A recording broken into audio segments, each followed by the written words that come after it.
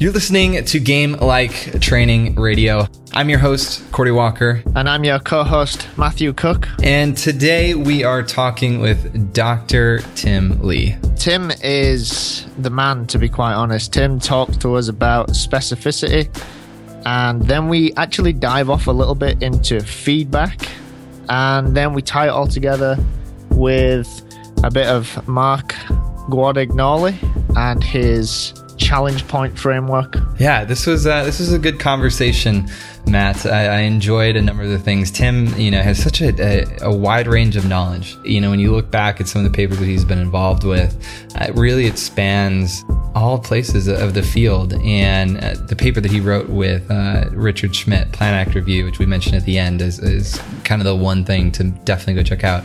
It's really just this fantastic review of all the motor learning research in golf. I actually think that one is probably the one that's been most read by golf coaches that I've spoken to. It really does conclude everything really simply. If you're not into reading all the technical stuff, it's the perfect paper. For sure. We have it linked up on the post that goes along with this episode on golfsciencelab.com. Make sure to go read that, because Tim really does have a lot of good stuff. But before we get into this, Matt, you actually put together 4 videos kind of talking about how to do more game-like training. People should go check those out, yeah? Yeah, I mean, I try to get all of the research and all of the science and all the theories that are out there. I try to put it in a practical way for golf coaches to understand and know how to go ahead and do something with a player, with a student, that encapsulates all of these theories, because they can be quite difficult to comprehend at times. So I do my very best to put it in an easy video format.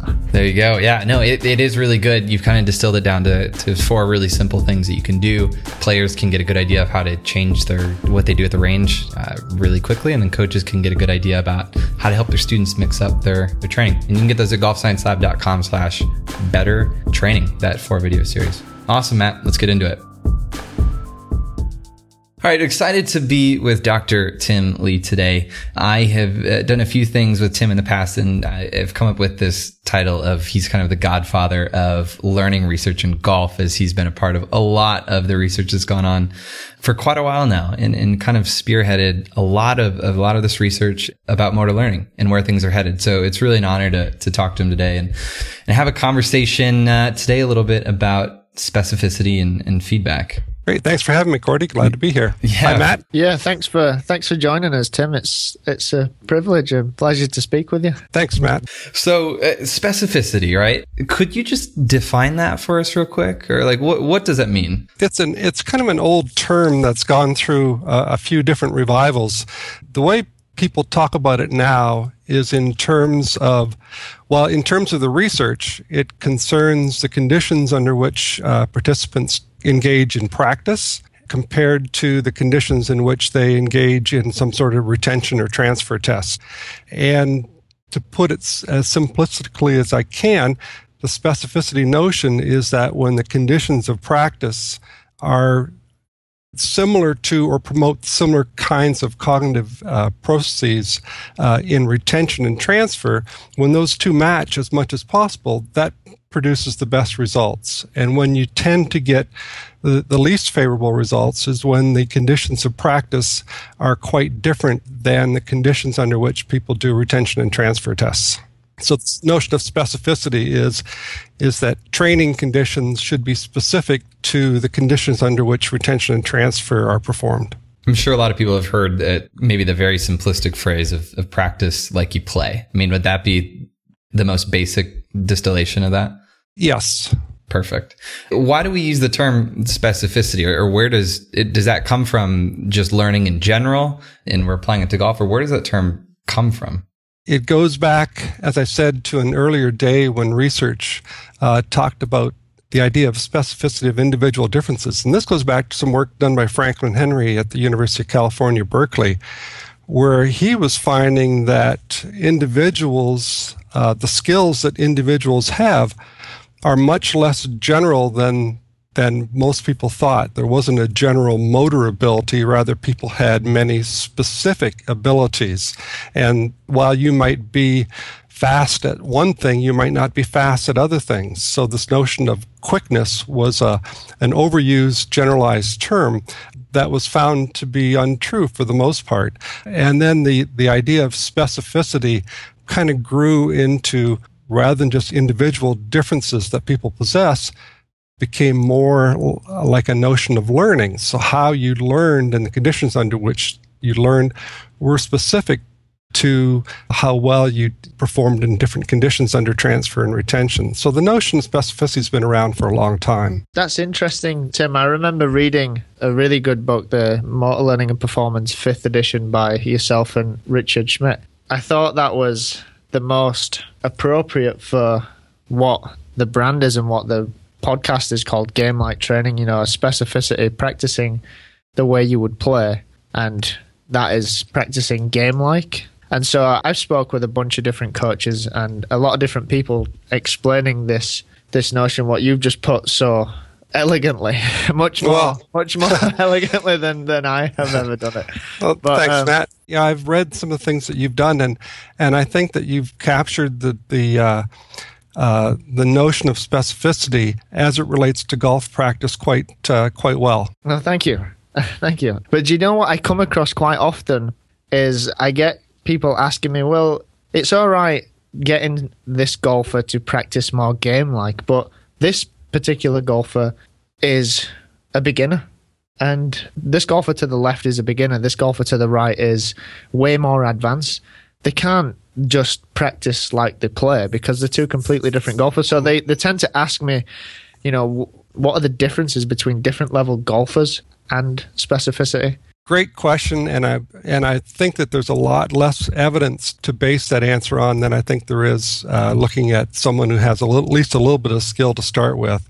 I can't give you a clear answer on that, but I think you have to use the notion of specificity in a reasonable kind of way. Yeah, what I mean by that is that if you've got someone who's struggling on the golf course, maybe just a beginning learner, then I think you have to start allowing them to do things that are going to give them some confidence and some positive feelings about themselves going forward. And sometimes specificity is hard.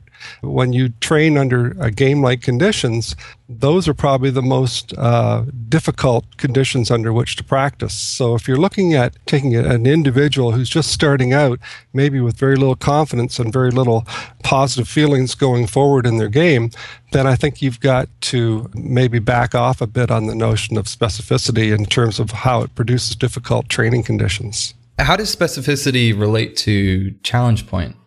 Well, I think the notion of challenge point is that you try and set up the difficulty in practice relative to the skill level of the individuals so that you're always challenging them at a point that's just a little bit beyond their capability.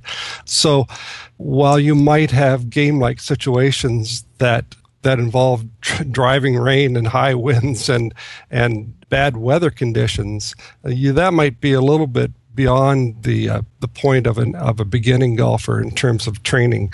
So I think that setting up practice to simulate game-like situations at a point that's reasonable for the skill level of the individual is a task that the individual instructor and coach has to try and figure out ahead of time. So specificity is a sliding scale then, you would say? It's a sliding scale. It's something I think you want to try and look towards or try to achieve. If and there are degrees of specificity too. You can think of specificity along the lines of the physical practice conditions under which you conduct your practice. And I would say that the typical golf driving range is probably the most aseptic in terms of specificity. It's probably the least like a golf course that you're going to find. Or I guess maybe hitting into a practice net might be the least like playing on the golf course. But those are just environmental conditions. You can also think of specificity in terms of the cognitive process that the person is going through as well. And I think, in fact, a lot of the motor learning research kind of gets at this cognitive process. What kind of cognitive issues and processes is the golfer going through during practice, and are those the ones that are going to be appropriate for playing out on the golf course? Is what the person's learning specific to what they need to have when they play the game? One more question. So I keep referring this back to challenge point in my mind for some reason, but I mean, what is more important in your mind? Would challenge point be more important, or would specificity be more important? Well, I think they go hand in hand. I think that specificity is a part of challenge point, because you set up challenges that are appropriate for the individual and the skill level of the individual. And you can set up game-like situations that are more or less challenging. And probably the most elite golfers are the ones that need the highest level of challenge, and probably the ones that are most specific to the range of conditions that they're going to get on the golf course. So many questions, Matt. What do you have for Matt? Why don't you get a question in here? Sorry, I'm asking all of I'm these not questions. sure if I answered your question well enough, Cordy, so I apologize for that. No, I think I have a better understanding now. He's feeling very interviewery, Tim. Is getting excited with questions. I like to do this. It's okay. I have a question in regards to specificity and the ecological dynamics, like the constraints-led type learning, the theories that are getting published about that way of training golfers. What is the relationship between specificity and the constraints-led approach? Well, I'm going to probably butcher this answer pretty badly because I haven't read the constraints-led research in a while, but my recollection and understanding of that approach is that you set up environments and situations in which the learner has to figure out for themselves how to solve the problem. So if you set up, for example, if you stick a tree in front of someone, 20 feet in front of someone, and then a target another 50 yards on the other side of the tree, and say, okay, get the ball at the target. That's a constraint in a way in which the goal is to get the ball at the target, but there's a tree in the middle of the direct route. So you have to now figure out how you're going to get it there. So you can go left, you can go right. If you're going to go left, you're going to have to hit some kind of a slice or fade shot. If you go to the right, you're going to have to hit a hook or draw around the tree.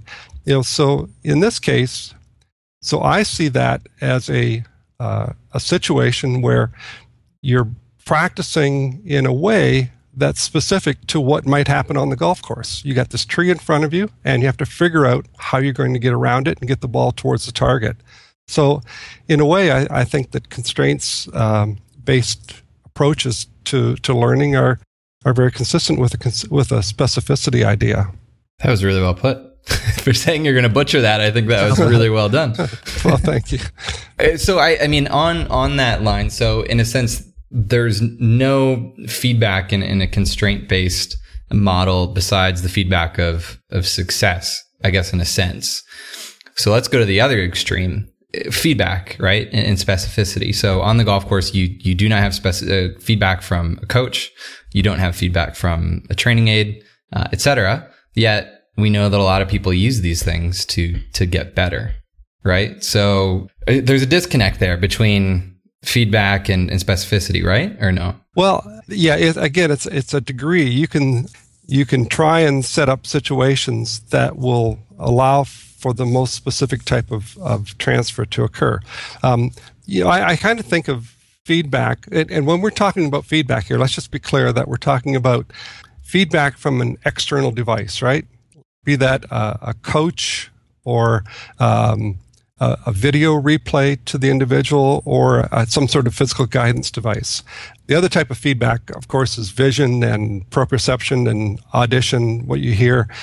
Those are all internal sources of feedback. Now, that's an important distinction to make because those internal sources of feedback are going to be with you on the practice range, and they're also going to be with you out on the golf course.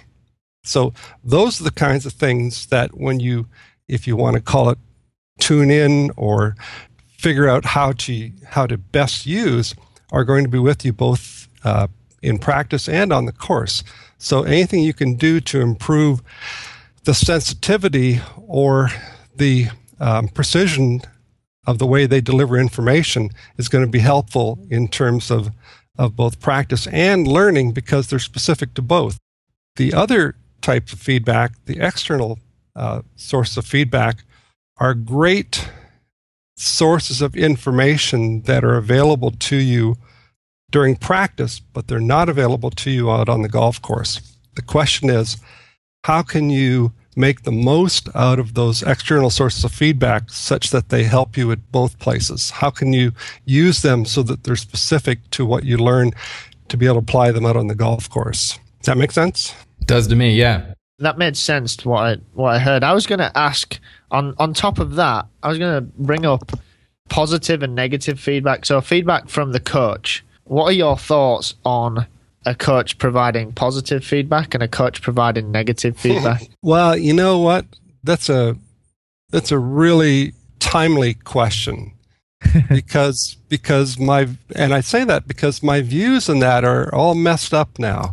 I thought I had it figured out years ago, and then Gabby Wolf and Rebecca Luthwaite have come along with some research in the last few years that have kind of made me think twice about what I thought I knew, what they've been finding, and I should also point out we have a graduate student whose thesis committee I was on, who just defended her thesis a couple weeks ago, and she did her work with surgical trainees.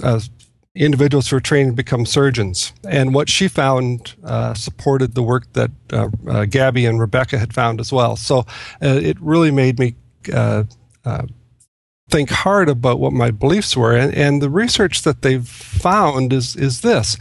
It used to be that providing good feedback or bad feedback, telling people that they're performing well, telling people they're performing poorly, was a motivator that tended to influence performance, but wasn't specific to learning. That is, it didn't really have a carryover effect in retention and transfer. But these researchers are showing that those ideas are wrong. In fact, that having a person feel good about themselves, providing positive feedback, telling them that they're actually performing and learning better than a group of cohorts that started out the same time as them, actually has a positive benefit both at the time that they're getting the feedback and afterwards. So it's actually having a learning benefit, a positive effect on performance in retention and transfer.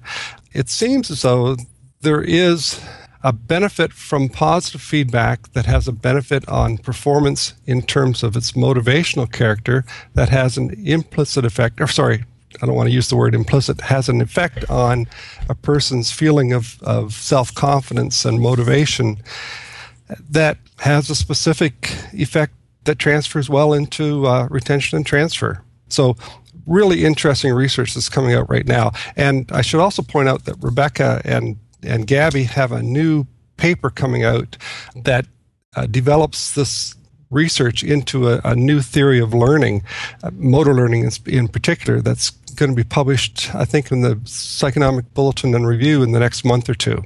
So you should get in touch with that paper and read it. I think it's going to have a large impact on the motor learning community.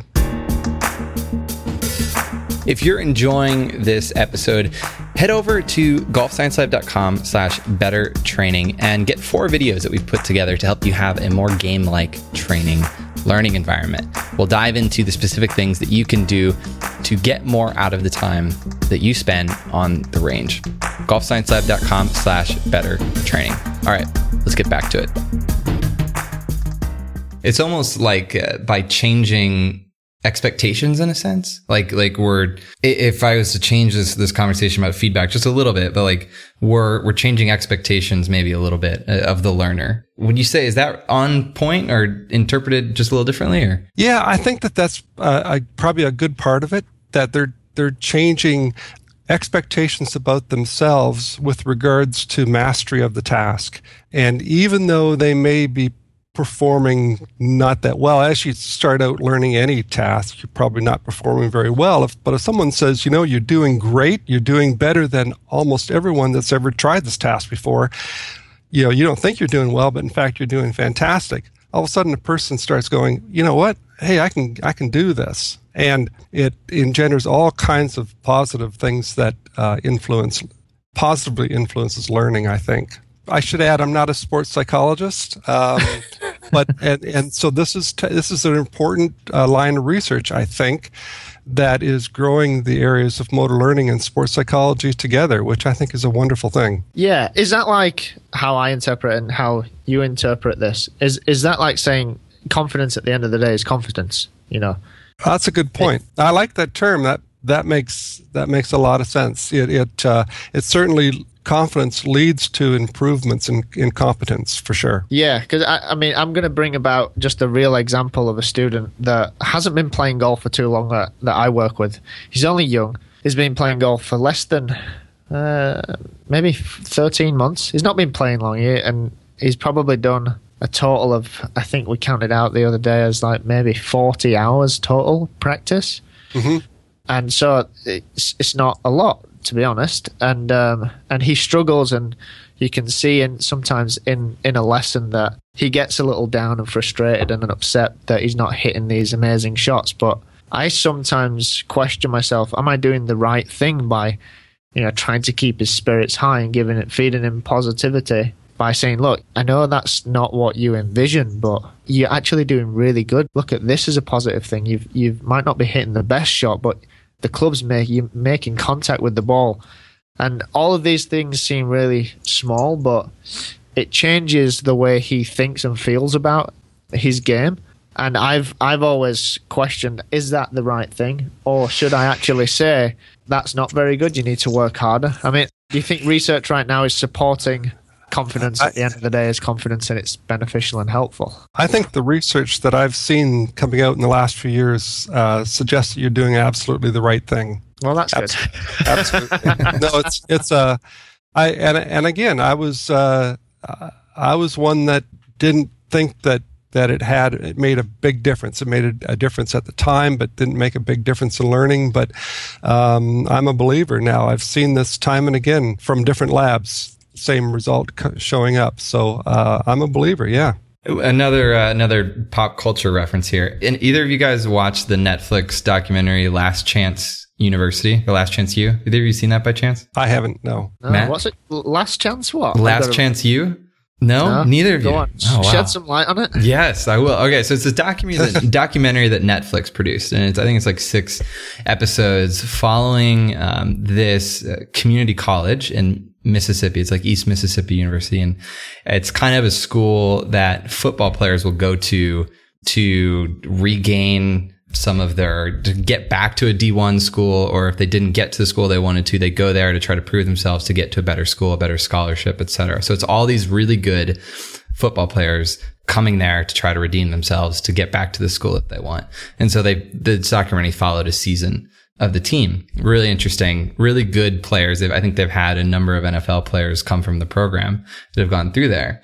And football coaches, right? Specifically this football coach, I would have to say that the feedback he was providing to his players was not positive, not improving their expectations, right? We look at examples of other sports. I can think of plenty of coaches that have that same kind of attitude toward feedback of always pushing their players and always, looking for more, even if they're performing at an amazing level. Are players doing well in those programs because of that or in spite of that? I think that would be my question from that. That's a good question. The problem is you don't have a good control group to compare it against. So it's kind of, you don't know how they would do had they done it, how well they would do had they done it another way or if been in a different program. But I'll have to look at that Netflix show. It sounds interesting. Yeah, it was. And the reality is that, there are a lot of coaches that do have a very negative feedback to their players, though, in other sports, for instance. Yeah. Again, is that during, are you talking about during practice or during the game?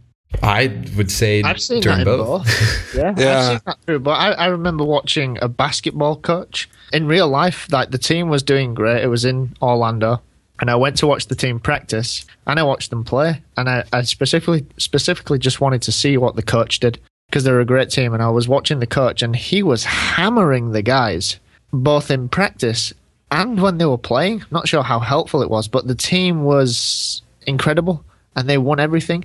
But my question would be like what you just asked, Cody. Are they doing well because of that, or in spite of that? And I listened to John Kessel. I know you know John, Tim, and John talks about keeping people in the sport. Like, his record is however many thousand to 22. He's only lost 22 people in his last coach. And sometimes I worry that if we take that approach as golf coaches, being the hard, tough guy, having that mentality and that approach with, look, if you don't practice this, then you're out of here type deal, we lose more kids than we get into the game. And yeah, hard to know. It's I'm going to be interested to see how this new line of research that I mentioned about with Gabby and Rebecca, how that meshes with the sports psychology literature and the sports psychologists. I'll be interested to see what becomes of this. I think it's an exciting time for evolving a new line of research in motor learning. Let me see if I can wrap this up maybe a bit for someone listening. So when you're looking at your training, you're looking at your game-like training, the specificity and the correct challenge point and all of that, and you're going through it. Maybe to look at feedback in a better light would be to just set realistic expectations of how you should be performing during that training, even if you're on your own without the feedback of a coach. So if you have a target score, make sure that it's realistic. I mean, would you say that's a simple way for someone to interpret this? Yeah, I would say, well, I'm sorry, Corey, I'm going to have I'm going to have to back up on you. No, I need clarification. Are you talking about the positive feedback? I think, yes, feedback in general.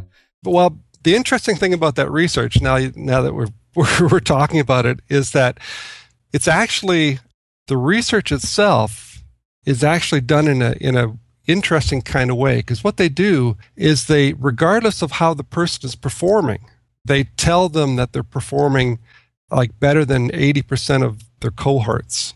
So they may actually be performing worse than their cohorts, but they're telling them that they're performing better than the cohorts. And in the other group, the negative feedback group, they may be performing really well, but they're being told that they're performing at a very poor level. So it's interesting in that regard, because it's not necessarily indicative of how they're actually performing, but rather how they think they're performing.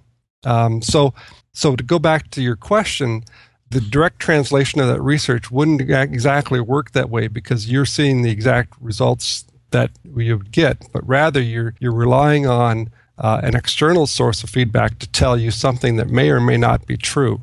So it goes back a little bit more to what Matt was saying earlier. Can you tell a person that they're doing well even though they might not be doing well? And this research would suggest that, in fact, that's probably not a bad idea to do that. So is there any way that a golfer could do this on their own then? Or no, because this would just purely being external feedback from a coach or someone letting them know that they'd be better. At this point, I think it's unless you had, I'm just trying to think offhand here, unless you had some sort of computerized or automated feedback device that gave them information that they wouldn't otherwise get, and that information got filtered in such a way that it was always producing more positive results than what the person may have normally have got. I'm not sure. As I say, this research is very new, and I think there's going to be opportunities to flesh it out over the next few years. Is this one of the areas that you think is most interesting right now in the research that's going on? I think it's one of the areas that's very interesting, but there's a lot of other stuff going on too. For example, there's a fellow by the name of David Reichensmeyer who's down in California, I think at the University of California, Long Beach, or somewhere on Southern California. Anyways, he's an engineer, and he does research in rehabilitation, physical rehabilitation, and I think he also does some golf research. And what they've been showing is that there are ways of providing guidance and physical guidance that is shaking up our whole belief system in terms of how it influences learning. So that's research is going on there as well. Just give you an example, there's one study I read, came out of Korea, I believe, showed that having a guidance device that actually produced more errors rather than reduced errors was actually more beneficial for learning than the typical guidance device that eliminated errors altogether. And again, those are kinds of things that are counterintuitive in a way, but when you think about them in terms of the notion of specificity of learning, they're really not that counterintuitive. And what I mean by that is that if you have a device, a guidance device, and a guidance device is nothing more than a type of external feedback that's there during practice and not there in game-like situations. If you have a physical device that prevents you from making errors, then it also prevents you from learning to detect when an error is made, and it prevents you from learning how to correct that error because it's not made in the first place, right? So how can a physically restricted device positively influence your performance out on the golf course if it's not letting you to do the kinds of things that are required to be done out on the golf course? And flipping that around, this research that I mentioned, this new research on actually introducing error by means of a guidance device is a way of forcing the individual to detect when a certain error occurs, and then having made the error, try to figure out how to correct the error. And that's the kind of skill that we all need on the golf course, because we know, as Dr. Bob Rotella said, that golf is not a game of perfect. In fact, we make errors all the time. And the person that can detect when an error is being made and make corrections out on the course is probably the one that's going to have the most fun in the long run, as well as probably play better. We'll definitely have to link up those studies that you mentioned there in the post on the site that goes along with this show. So appreciate that, Tim. To wrap it up, question for you. If someone wanted to read, let's say like 2 or 3 papers that you've done, to kind of, if they haven't read anything that you've done in the past, what would you recommend that they go check out of papers that you've been a part of? Golf related? Learning related. I guess not golf in general. I'll give you one golf one. And in fact, I think it's posted somewhere on one of the websites. Richard Schmidt and Dick and I wrote a paper in the International Journal of Golf, International Review of Golf. Oh, I forget the name of the journal now. It's one of those things. But it was a review paper on motor learning and implications for golf. We talked about a number of issues related to planning, like contextual interference and quiet eye and focus of attention, and also some things related to reviewing and how you try to reflect on your swing after it's been done. And that research, we focus on issues of guidance and issues of feedback. And so in the second part of that paper, it really relates quite strongly to what we've been talking about in terms of feedback. The whole paper itself and the 2 sections that we put together all are wrapped up in the end with relation to how they relate to specificity of learning and game-like training.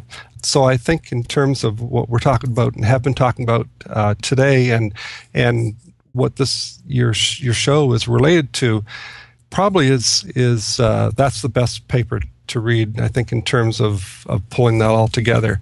And that paper, I think, is available on. Well, if it's not available on your website, we can certainly make it available. So that's the one I think that is probably the most relevant to what we've been talking about. We got to link that one up, Cordy. We will do that. I think I've read through that paper at least 10 times because there's just so many good things in there. The way that you summarized everything and kind of brought everything together is just for the fantastic. For the person that doesn't want to read about the research, you can go to the end of each section and it's kind of a summary there, kind of a Coles Notes section. So that might be the better strategy for someone who doesn't really want to know. But if you want to know a little bit about how the conclusions got there, then I think the research is kind of fascinating if you want to get into that too. Perfect. Well, thank you so much. We'll definitely link that up. Appreciate your time, Tim. It's always awesome to talk to you and get a little wisdom from your experience with this. Well, great. It's been fun to talk about this stuff, and I really appreciate what you guys are trying to do, and I hope that golf instruction and golfers alike are going to benefit from it. Thanks a lot, Tim. Thanks, Matt. Thanks, Cordy.